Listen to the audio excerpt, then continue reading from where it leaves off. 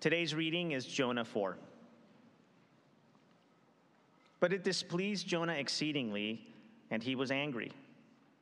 And he prayed to the Lord and said, "O Lord, is not this what I said when I was yet in my country? That is why I made haste to flee to Tarshish. For I knew that you are a gracious God and a merciful God, slow to anger and abounding in steadfast love, and relenting from disaster. Therefore now, O Lord, please take my life from me, for it is better for me to die than to live." And the Lord said, "Jonah, do you do well to be angry?" Jonah went out to the city and sat to the east of the city and made a booth for himself there. He sat under it in the shade till he should see what would become of the city.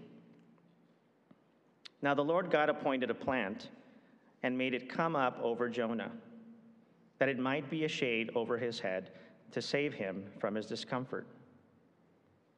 So Jonah was exceedingly glad because of the plant. But when dawn came up the next day, God appointed a worm that attacked the plant, so that it withered.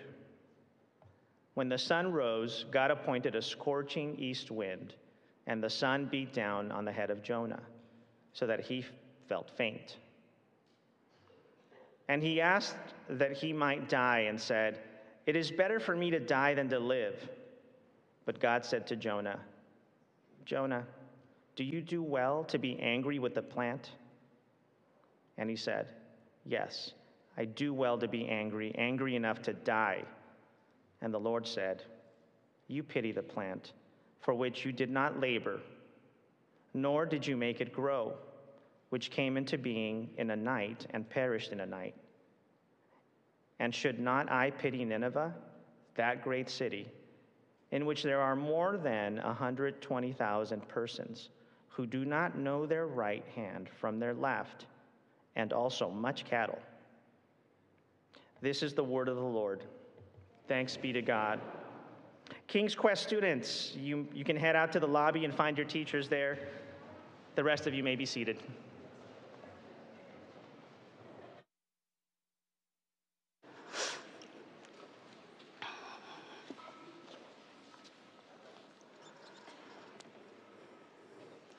Good morning, Grace.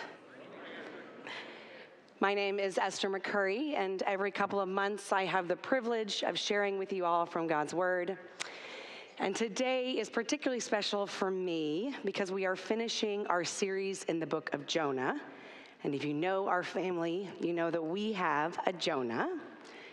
Should be a picture. That's our boy Jonah. That's from a few months after he was born. Back when we were having our kids, we were in the camp of people who didn't like to know the gender of our babies before they were born. So when I was pregnant with Jonah, I didn't yet know that he was Jonah. This was true. Jonah's our second child, so this was true in our first pregnancy as well. So when we were going into the final part of the pregnancy, we had a boy name and a girl name picked out, both ready for the birthday. So our girl name was Ruth and our boy name was Jonah. And then obviously our firstborn is a girl, so we named her Ruthie. And we kept on our boy named Jonah for the next time around. So the next time around, when we got pregnant again, we came up with a new girl name, and we had our boy named Jonah ready. And again, if you know our family, you know we never got to use that second girl name because we proceeded to have 3 boys. But I was delighted when we got to name our first son Jonah. I actually really enjoyed not knowing the gender of our babies, because once people ask you what you're having and they find out you don't know, then they don't ask you what the name is. We always wanted to keep our babies' names close to the chest because we didn't want people's feedback. Have you noticed that people are less likely to offer feedback on a baby's name once it's already been born and it's on the birth certificate and it's too late? But they're willing to give you feedback when the baby's still in the womb. This was our theory, at least. It didn't totally work out with Jonah. We got a surprising amount of feedback after he was born for choosing the name Jonah. I remember Ian's grandfather, who is a wonderful, godly man, had quite a bit to say about the choice in the name Jonah. He wondered why we would choose to name our son after a faithless prophet. who ran from God.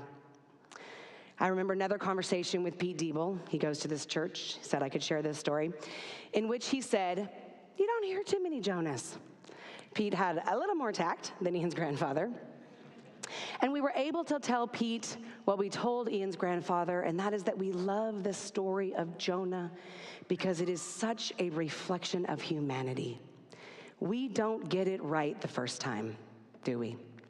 God tells us something, we hear him speaking something to us, and we don't want to do it. And yet the beauty in the story of Jonah is that God pursues in the midst of that disobedience, and he gives Jonah a second chance. And so we love the story of Jonah. When we told that to Pete, he said, if I'd thought of it that way, we might have had a Jonah too. And it warmed my heart, because we wanted to be reminded of the truth in Jonah. We chose this name so that we would be reminded, so that our son Jonah would know that God is a God of second chances who pursues even when we don't get it right the first time. The other reason that I love this name and that we chose the book of Jonah is because Jonah knows who God is. Jonah sees God clearly. He knows exactly the kind of God God is and how he will act. Jonah knows his God well. And so we chose this name for our son, Jonah. I think there's going to be one more picture of Jonah. It's not a whole slideshow, I promise. This is our Jonah from just a few weeks ago on vacation. And we wanted our Jonah to know what his namesake knew, his God and how his God would act. And what Jonah knows, we're going to learn today as we look at chapter 4. But before we jump into chapter 4, let's recap where we've been. We took off last week to sort of celebrate our kids and hear about camp. But when we started this series, we looked at the first chapter of Jonah. And in the first chapter of Jonah, you hear God call to Jonah and tell him to go to Nineveh. And it says, because their evil has come up before me. That's verse 1. That's chapter 1, verse 2. But Jonah flees the presence of the Lord, though we aren't told in chapter 1 why he does that. That's something else we're going to learn today in chapter 4, why Jonah doesn't want to go to Nineveh. And then you know the rest of the story. Jonah runs away from God. He buys passage on a ship that's going in the opposite direction. Then a supernatural storm comes over the boat. The sailors have no choice but to throw Jonah overboard, which they do. Before Jonah is lost to the sea, a fish swallows him. And while Jonah is in that fish, he prays to the Lord for salvation. God hears his prayer, and the fish spits Jonah up on the land. This time, when God comes a-knockin', Jonah is ready to go a-walkin'. It says in chapter 3 in the book of Jonah, then the word of the Lord came to Jonah the second time, saying, arise, go to Nineveh, that great city, and call out against it the message that I tell you. And this time Jonah goes. He goes to Nineveh, and he walks through the city, and he proclaims the message, in 40 days, Nineveh will be overthrown. That's the message God wanted Jonah to say. In 40 days, Nineveh is going to be destroyed. And so we talked about this 2 weeks ago. Will talked about Jonah's little lackluster message, Nineveh, watch out. That's what he says, Nineveh, watch out. And they do. The people hear the message, they repent, they put on sackcloth, they fast, and they wait, and they hope, and they pray. And their repentance turns the heart of God, right? He relents. It says this in the final verse of chapter 3 in the book of Jonah.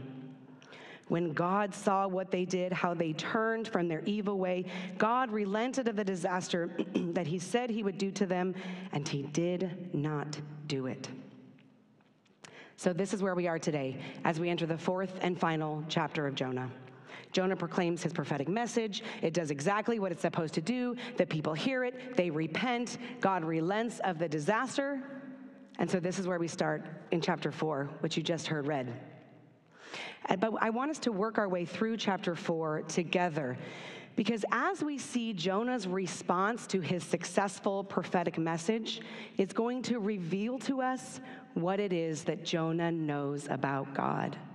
Jonah knows that God is gracious. Jonah knows that God is merciful, that he is slow to anger, that he is abounding in love, and that he is willing to relent. And it is this knowledge that causes Jonah to run in the other direction when God says, go to Nineveh. Because Jonah does not want the Ninevites to experience his God. He does not want the Ninevites to see this God who is gracious and merciful and abounding in love. So as we look at chapter 4, we're going to see Jonah's response to his prophetic message. And we're going to also see God's response to Jonah. And as we see God's response to Jonah, we're going to see how God reacts to us. This morning, we are going to see a God of second chances, a God of grace and mercy, a God who would send his prophet to a pagan nation, to a wicked people who do not worship him, because his heart is that none would perish. This is the God that Jonah knows, and this is the same God who longs to reveal himself to us today. So in chapter 4, we're going to see Jonah's response to his message. We're going to see God's response to Jonah. And then we're going to see what God wants from Jonah. God, who is gracious and merciful, is asking Jonah to extend that same grace and mercy to the people of Nineveh. God has given Jonah a second chance, and he is asking Jonah to be that same way toward the people of Nineveh. So go ahead, if you have a Bible with you, you can turn to Jonah chapter 4. If you want, there's a blue Bible under your seat, and Jonah chapter 4 is on page 775. As we begin this final chapter in the book of Jonah, we're going to see that Jonah's response to his success with his prophecy is not what you might expect. Other Old Testament prophets would have been thrilled with this kind of response, to see this wholehearted turning and repentance and putting their faith in God. But not Jonah. Jonah is not happy that he has success. In fact, he's very, very mad. He doesn't want the people of Nineveh spared, and he's very mad that God relents. Let's look at Jonah chapter 4, beginning in verse 1. But it displeased Jonah exceedingly, and he was angry. It displeased Jonah exceedingly. In other words, Jonah is super, super ticked off. He's very mad at God. He doesn't want these people saved, and when God relents of the disaster he was going to bring upon them, Jonah is mad. Now why? We've mentioned several times that Jonah doesn't want the Ninevites to be saved. What does Jonah have against the Ninevites? Why is he so resistant to these people seeing his God of mercy and grace? Well, it's because of what Jonah knows that Nineveh will ultimately do to his own nation of Israel. Nineveh is part of the empire of Assyria, and as a prophet himself, Jonah would have known the other Old Testament prophets who warned of Israel against their idolatry and their disobedience, saying, if you do not repent, Israel, the Assyrians are going to destroy us. And so these people are Jonah's enemies, and he does not want them to be saved. So when God relents, Jonah explodes in anger, and he is so mad, and he takes it right back to God. And let's look what he says in verse 2. And he prayed to the Lord and said, "O Lord, is this not what I said when I was yet in my country? This is why I made haste to flee to Tarshish, for I knew that you are a gracious God and merciful, slow to anger and abounding in steadfast love and relenting from disaster." In his anger, Jonah has an outburst in which he accuses God of being compassionate. See, my friends, Jonah knows his God. He knows God is gracious and merciful. He knows God is kind and abounding in steadfast love and willing to relent of disaster for those who call out to him. But unfortunately for Jonah, his knowledge of God does not make Jonah like God. Instead of offering compassion himself, he is angry. He is mad. He is exceedingly displeased. And he says to God, he says all these wonderful, faith-filled things about God. You're gracious, you're merciful, you're abounding in love. He says all these wonderful things, but he says them as an accusation. He says, see, God, see, this is why I didn't want to come here. I knew you. I knew you would do this. I knew the second these people repented that you would show them your mercy. And he doesn't want to see it happen. And he's so mad at God about it. Jonah's own prejudices, his own patriotic loyalty to Israel, his own hatred of this pagan nation makes it so that he is so angry when God is moved by compassion and save those who call out to him. So let's see what happens after Jonah's outburst, after Jonah accuses God of acting exactly how he knew he was going to act. Out of love and compassion, Jonah makes a dramatic request of God. So take a look at verse 3. Therefore now, O Lord, please take my life from me, for it is better for me to die than to live. Well, Jonah, that seems slightly overboard, don't you think?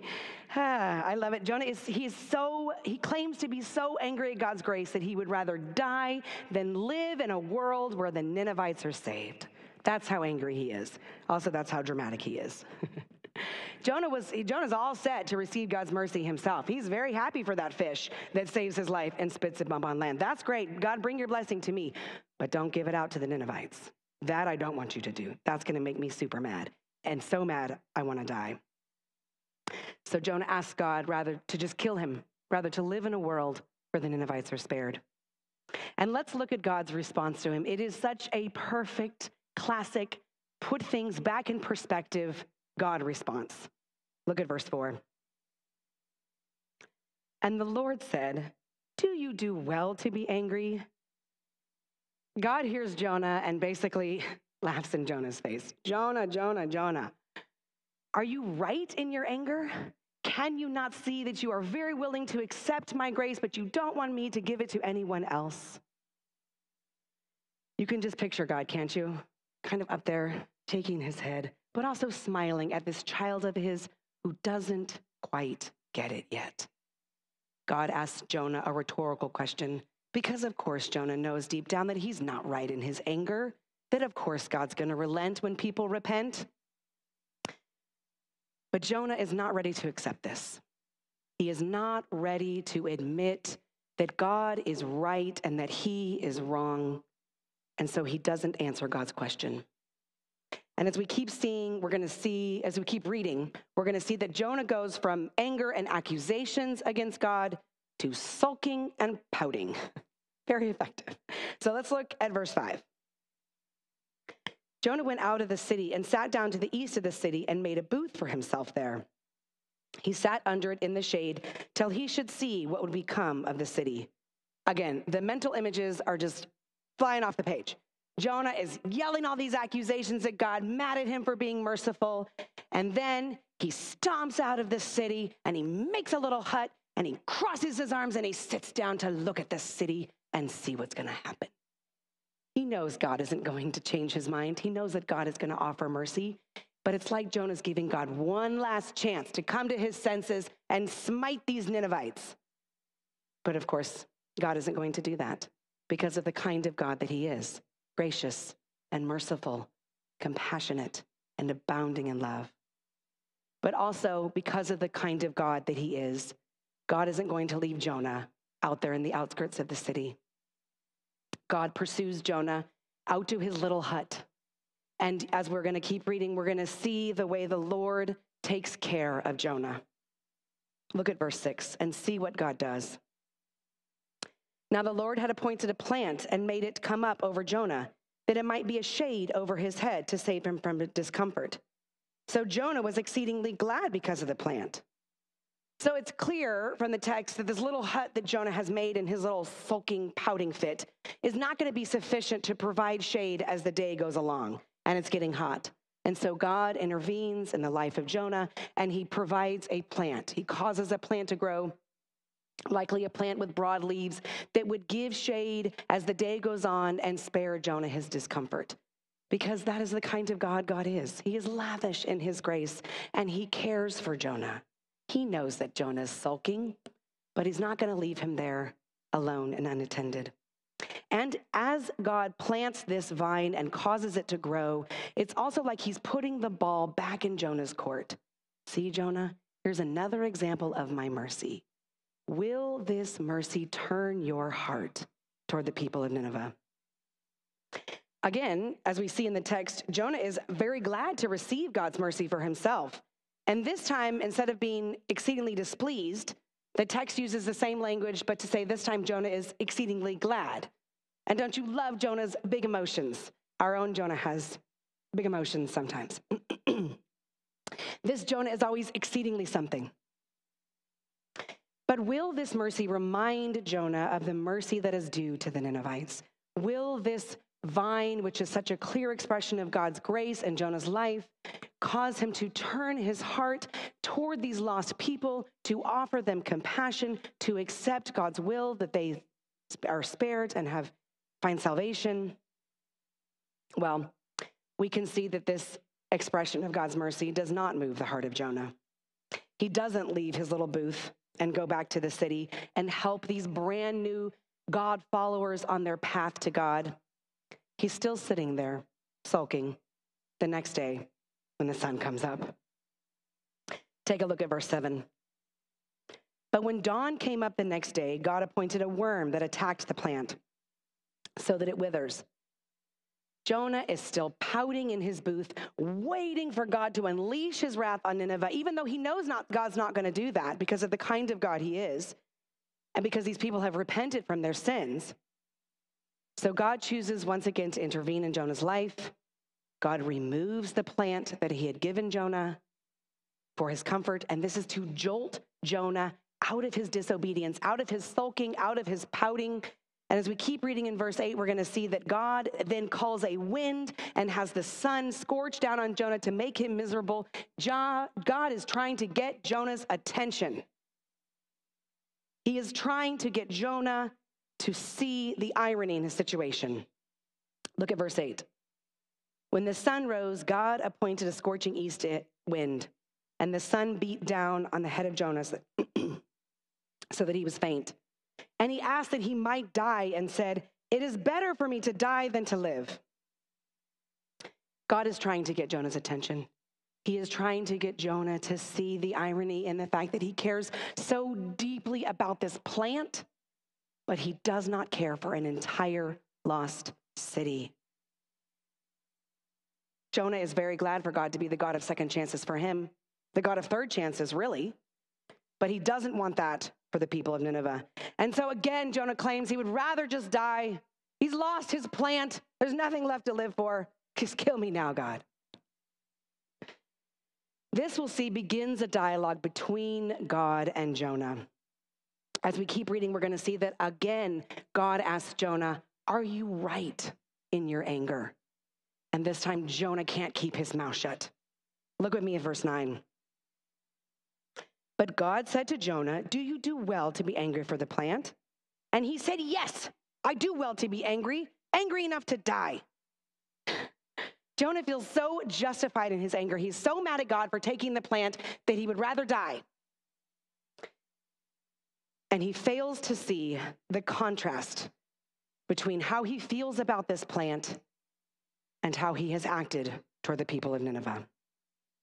Let's keep reading, because as we see the conversation continue, we see that God is going to once again act out of abounding love. God explains to Jonah that he has no right to be angry about the vine. He didn't plant it. He didn't water it. He didn't cause it to grow. He did nothing to tend to it. Why is Jonah so upset about this plant? Read with me in verse 10. And the Lord said, "You pity the plant for which you did not labor, nor did you make it grow, which came into being in a night and perished in a night." God reminds Jonah that the vine is a total act of mercy. Jonah didn't plant it. He had nothing to do with it growing. And yet Jonah is mad about it being gone. And God is trying to get Jonah to see the plant is not really the point, Jonah. And I think Jonah is beginning to suspect that. Let's keep reading. I want to start again in verse 10, because as we read, we're going to see that God makes the connection for Jonah that he was unwilling to make for himself. Jonah grieved over a plant, but he would not grieve over the people of Nineveh. Jonah was sad about this lost plant, but he showed no compassion on the thousands of lost people in Nineveh. Let's start again in verse 10. And the Lord said, "You pity the plant for which you did not labor, nor did you make it grow, which came into being in a night and perished in a night. And should I not pity Nineveh, that great city, in which there are more than 120,000 persons who do not know their right hand from their left, and also much cattle. Mic drop from God, right? It's not about the plant, Jonah. This plant that Jonah didn't plant, this vine that Jonah didn't plant, that he didn't water, that he didn't trim, that he didn't cause to grow, that he did nothing, that he only had for a night, this plant Jonah is grieving over like a gardener who has tended this beloved vine for years, and he's brokenhearted when it dies. And God reminds Jonah, that is not the case. That is not the case between you and the plant. But it is the case between me and Nineveh. These people and animals I have created, all of the inhabitants of Nineveh, I have labored over, I have tended, and it has broken my heart to see them in their sin. Jonah, it's not about the plant. It's about the people of Nineveh. And God wants them to flourish. The description of the people who don't know their right hand from their left hand is actually unique to the book of Jonah. So scholars don't know exactly what it means, but it is likely that it is a description of people who are so spiritually broken that they are wandering, blinded by their sin and their separation from God. And God is so moved by their by their lostness that he sends his prophet to speak words of truth over them. That's the kind of God he is. God uses the plant to show Jonah how unlike God Jonah has been to the people of Nineveh. Jonah knows who God is. He knows God is merciful and gracious, slow to anger and abounding in steadfast love. But Jonah has not been like God. He's been happy to receive God's second chances, happy to receive God's grace in his own life, but he isn't willing to extend it to the Ninevites, to his enemies, to this people group that he has deemed unworthy. Well, this time, there's no response from Jonah. We don't know exactly how Jonah responds because the book ends here. But even this abrupt ending, I think, serves a purpose. It causes us to probe our own hearts, to reflect in our own minds. Do we know what Jonah knew? Do we know the God who is gracious and merciful, slow to anger and abounding in love, and willing to relent of disaster? My friends, is that the God you know? Do you, like Jonah, know God so well that you know he will move towards you in grace and mercy? Do you know a God of second chances who is quick to forgive and relent of disaster for those who call on him? Because that is who our God is. That is who our God is. There is so much cynicism in our world today. There is so much bleakness, and we have let that bleakness seep in even among Christians. And so there's a cynical view of God that he is harsh and unloving, that he is waiting for us to fail so that he can strike us down. Maybe we hold to the view of God, but we have let the cynicism of the world filter into that view, and so we see him as apathetic, unconcerned, disinterested. People of grace, that is not who God is. He is merciful and gracious, slow to anger, and abounding in steadfast love. He loves you. He is for you. He is with you. He is relentless in his pursuit of you. He delights in you, people of grace. Do you know that? Do you believe that? Is your heart sure of that? If you are not sure of our God who is gracious and merciful, slow to anger, and abounding in steadfast love, may I encourage you to spend more time with him. Spend time with him in his word, reading about who he is. Spend time with him in worship as you declare over and over the kind of God he is. Spend time with him in prayer as you ask him to reveal himself to you as the God of love that he is. Take a weekend and head to a retreat center where there is lots of quiet and space and time to get to know the God that Jonah knew, the God who was gracious, slow to anger, and abounding in steadfast love. He is longing to reveal himself to you. And once we do know those things, once we do know God's character and we are sure, like Jonah was, will we be like God? Will we do a little better than Jonah does in the beginning? And will we offer mercy to those around us? Will we extend grace? Will we see a God of mercy and compassion? Jonah, who was so ready to receive God's grace himself, the fish that saved his life and spat him up on land, the vine that was divinely grown to provide him with shade. Those are obvious graces in Jonah's life, but he struggled to extend that grace to the Ninevites. People of grace, can we do better than that? Can we, like Jonah, be aware of who our God is, but unlike Jonah, can we be moved in that compassion to extend that grace to other people? This might show up in our relationship with our spouses. Maybe they don't unload the dishwasher or take out the trash, and so we're mad. We pull a Jonah, and we sulk and we pout, and we wait to see what happens. Or maybe the offenses are more serious. Maybe our spouse is angry all the time, or critical all the time, or perhaps has even been unfaithful, physically or emotionally. God is calling us to still extend mercy, to still extend grace. As we have been the lavish recipients of God's abounding love, he is calling us to do that to others, even when it hurts. The Ninevites were Jonah's enemies. They were going to come through and destroy his nation. And God said, teach them to repent. Offer them my grace. Offer them mercy. And God is calling that to do that with our spouses, even when it's hard, even when they've hurt us, maybe even repeatedly. Perhaps it's not a spouse we're being called to offer grace and mercy to, but a coworker. A coworker who does not pull their weight on work assignments, who takes credit for ideas that were not theirs or work they didn't do. And we want to go out to the outskirts and stew about it. And God says, come. Offer these people your pity and compassion. Give that coworker a second chance. Maybe it's not a coworker, maybe it's a neighbor who plays loud music night after night, and you are losing your mind and you're ready to go over to that neighbor and show them how exceedingly displeased you are. And probably you should have a conversation with that neighbor about quiet hours and boundaries and respecting people. But God says, lead with compassion. Start from a place of love. Move toward that neighbor and extend grace in the midst of that conversation.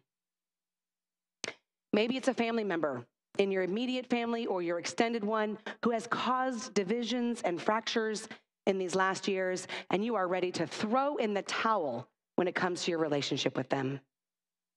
Maybe it's an adult child who has wounded you deeply and you don't feel like being slow to anger. God says, move toward them in compassion. As you have been given a second chance, so give this second chance to those around you. Offer them the grace and the mercy that has been so abundantly given to you. People of grace, that's our challenge this morning. Can we extend the love and the grace and the mercy that has been so lavished on him? Jonah knew his God. He knew his God so well. Let's know our God. And let's be like our God. Let's offer compassion and mercy. Who in your life needs to be the recipient of your slowness to anger, of your abounding love? We're going to transition now in our service to the Lord's table. And what a better way to be reminded of God's love than this table, which is a true and deep representation of how deeply God loves us. God sent his only son to die on the cross for our sins so that we could receive his grace and his mercy. So this morning, as you come down, remember the God of second chances. Be reminded of the God who is gracious and merciful, slow to anger and abounding in love. As you come down, let this table be a reminder of the God that we serve, merciful and compassionate.